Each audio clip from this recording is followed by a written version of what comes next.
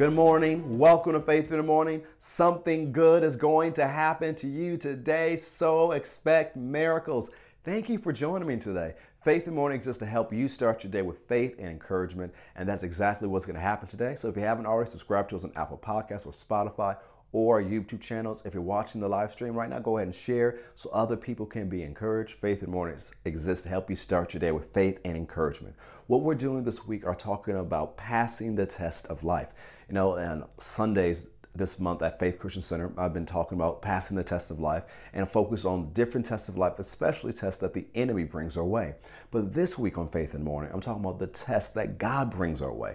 And so we're looking at tests that God actually gives us. This is part of life. We all go through these tests. It just looks a tad bit different, but we want to shed light on these tests so that you can pass the test. Wherever you are, say, I can pass the test. If you're watching online, you can put it in the chat, say, I can pass the test. Come on, say it again. Say it with some confidence. I know it's early in the morning for some of you. Say, I can pass the test. So today we're going to look at Luke chapter 16.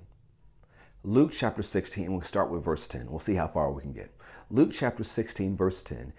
It says, this is Jesus speaking, he who is faithful in what is least is faithful also in much. And he who is unjust in what is least is unjust also in much. Therefore, if you have not been faithful in the unrighteous mammon, who will commit to your trust the true riches? And if you have not been faithful in what is another man's, who will give you what is your own? And we can pause right there, and we can call this, the first test we can pull from here is the test of stewardship. The test of stewardship. So say it out loud and put it in the chat. Say the test of stewardship. Another test that God brings your way is the test of stewardship. What will you do with what he put in your hands? What will you do with what God has given you?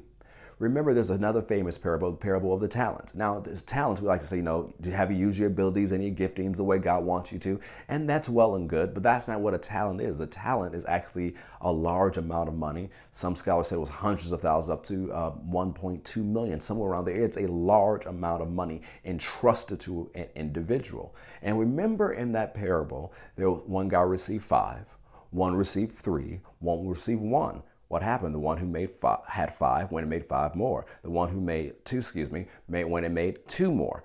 And instead, not the 3, the one who made 2 went to make 2 more. But the one who had 1, what did he do?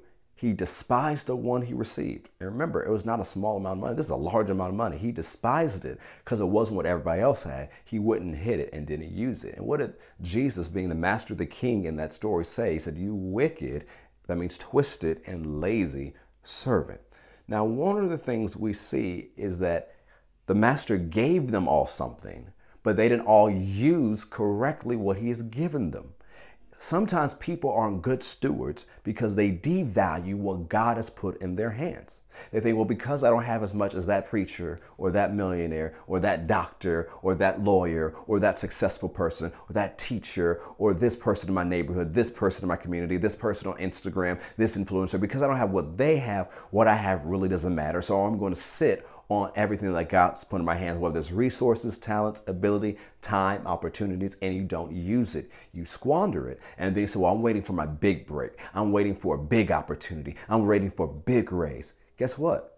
You may not get those big things you're waiting for because you haven't been faithful in the little. And the test is, if you're faithful in the little, you'll be faithful with much. But if you're not faithful in the little, you won't have all the opportunities to be faithful in much. A lot of people who squander what they have, if you gave them $1 million, guess what? They're squandered the million. It's not always about money. For some, I'm not saying about everybody, but for some, it's the principle. Are you operating by the principle of faithfulness? Are you a faithful steward? So a test we all have to pass in this life is the test of stewardship. What are you doing with what God has put in your hands? Even if, as we talked about yesterday, it seems not enough, it's a test of faith. How will you use your faith and trust that God is more than enough and he can take this little and make it much? How are you stewarding what God has put in your hands? Here's how you pass the test. Be faithful. Be consistent in what God has called you to do.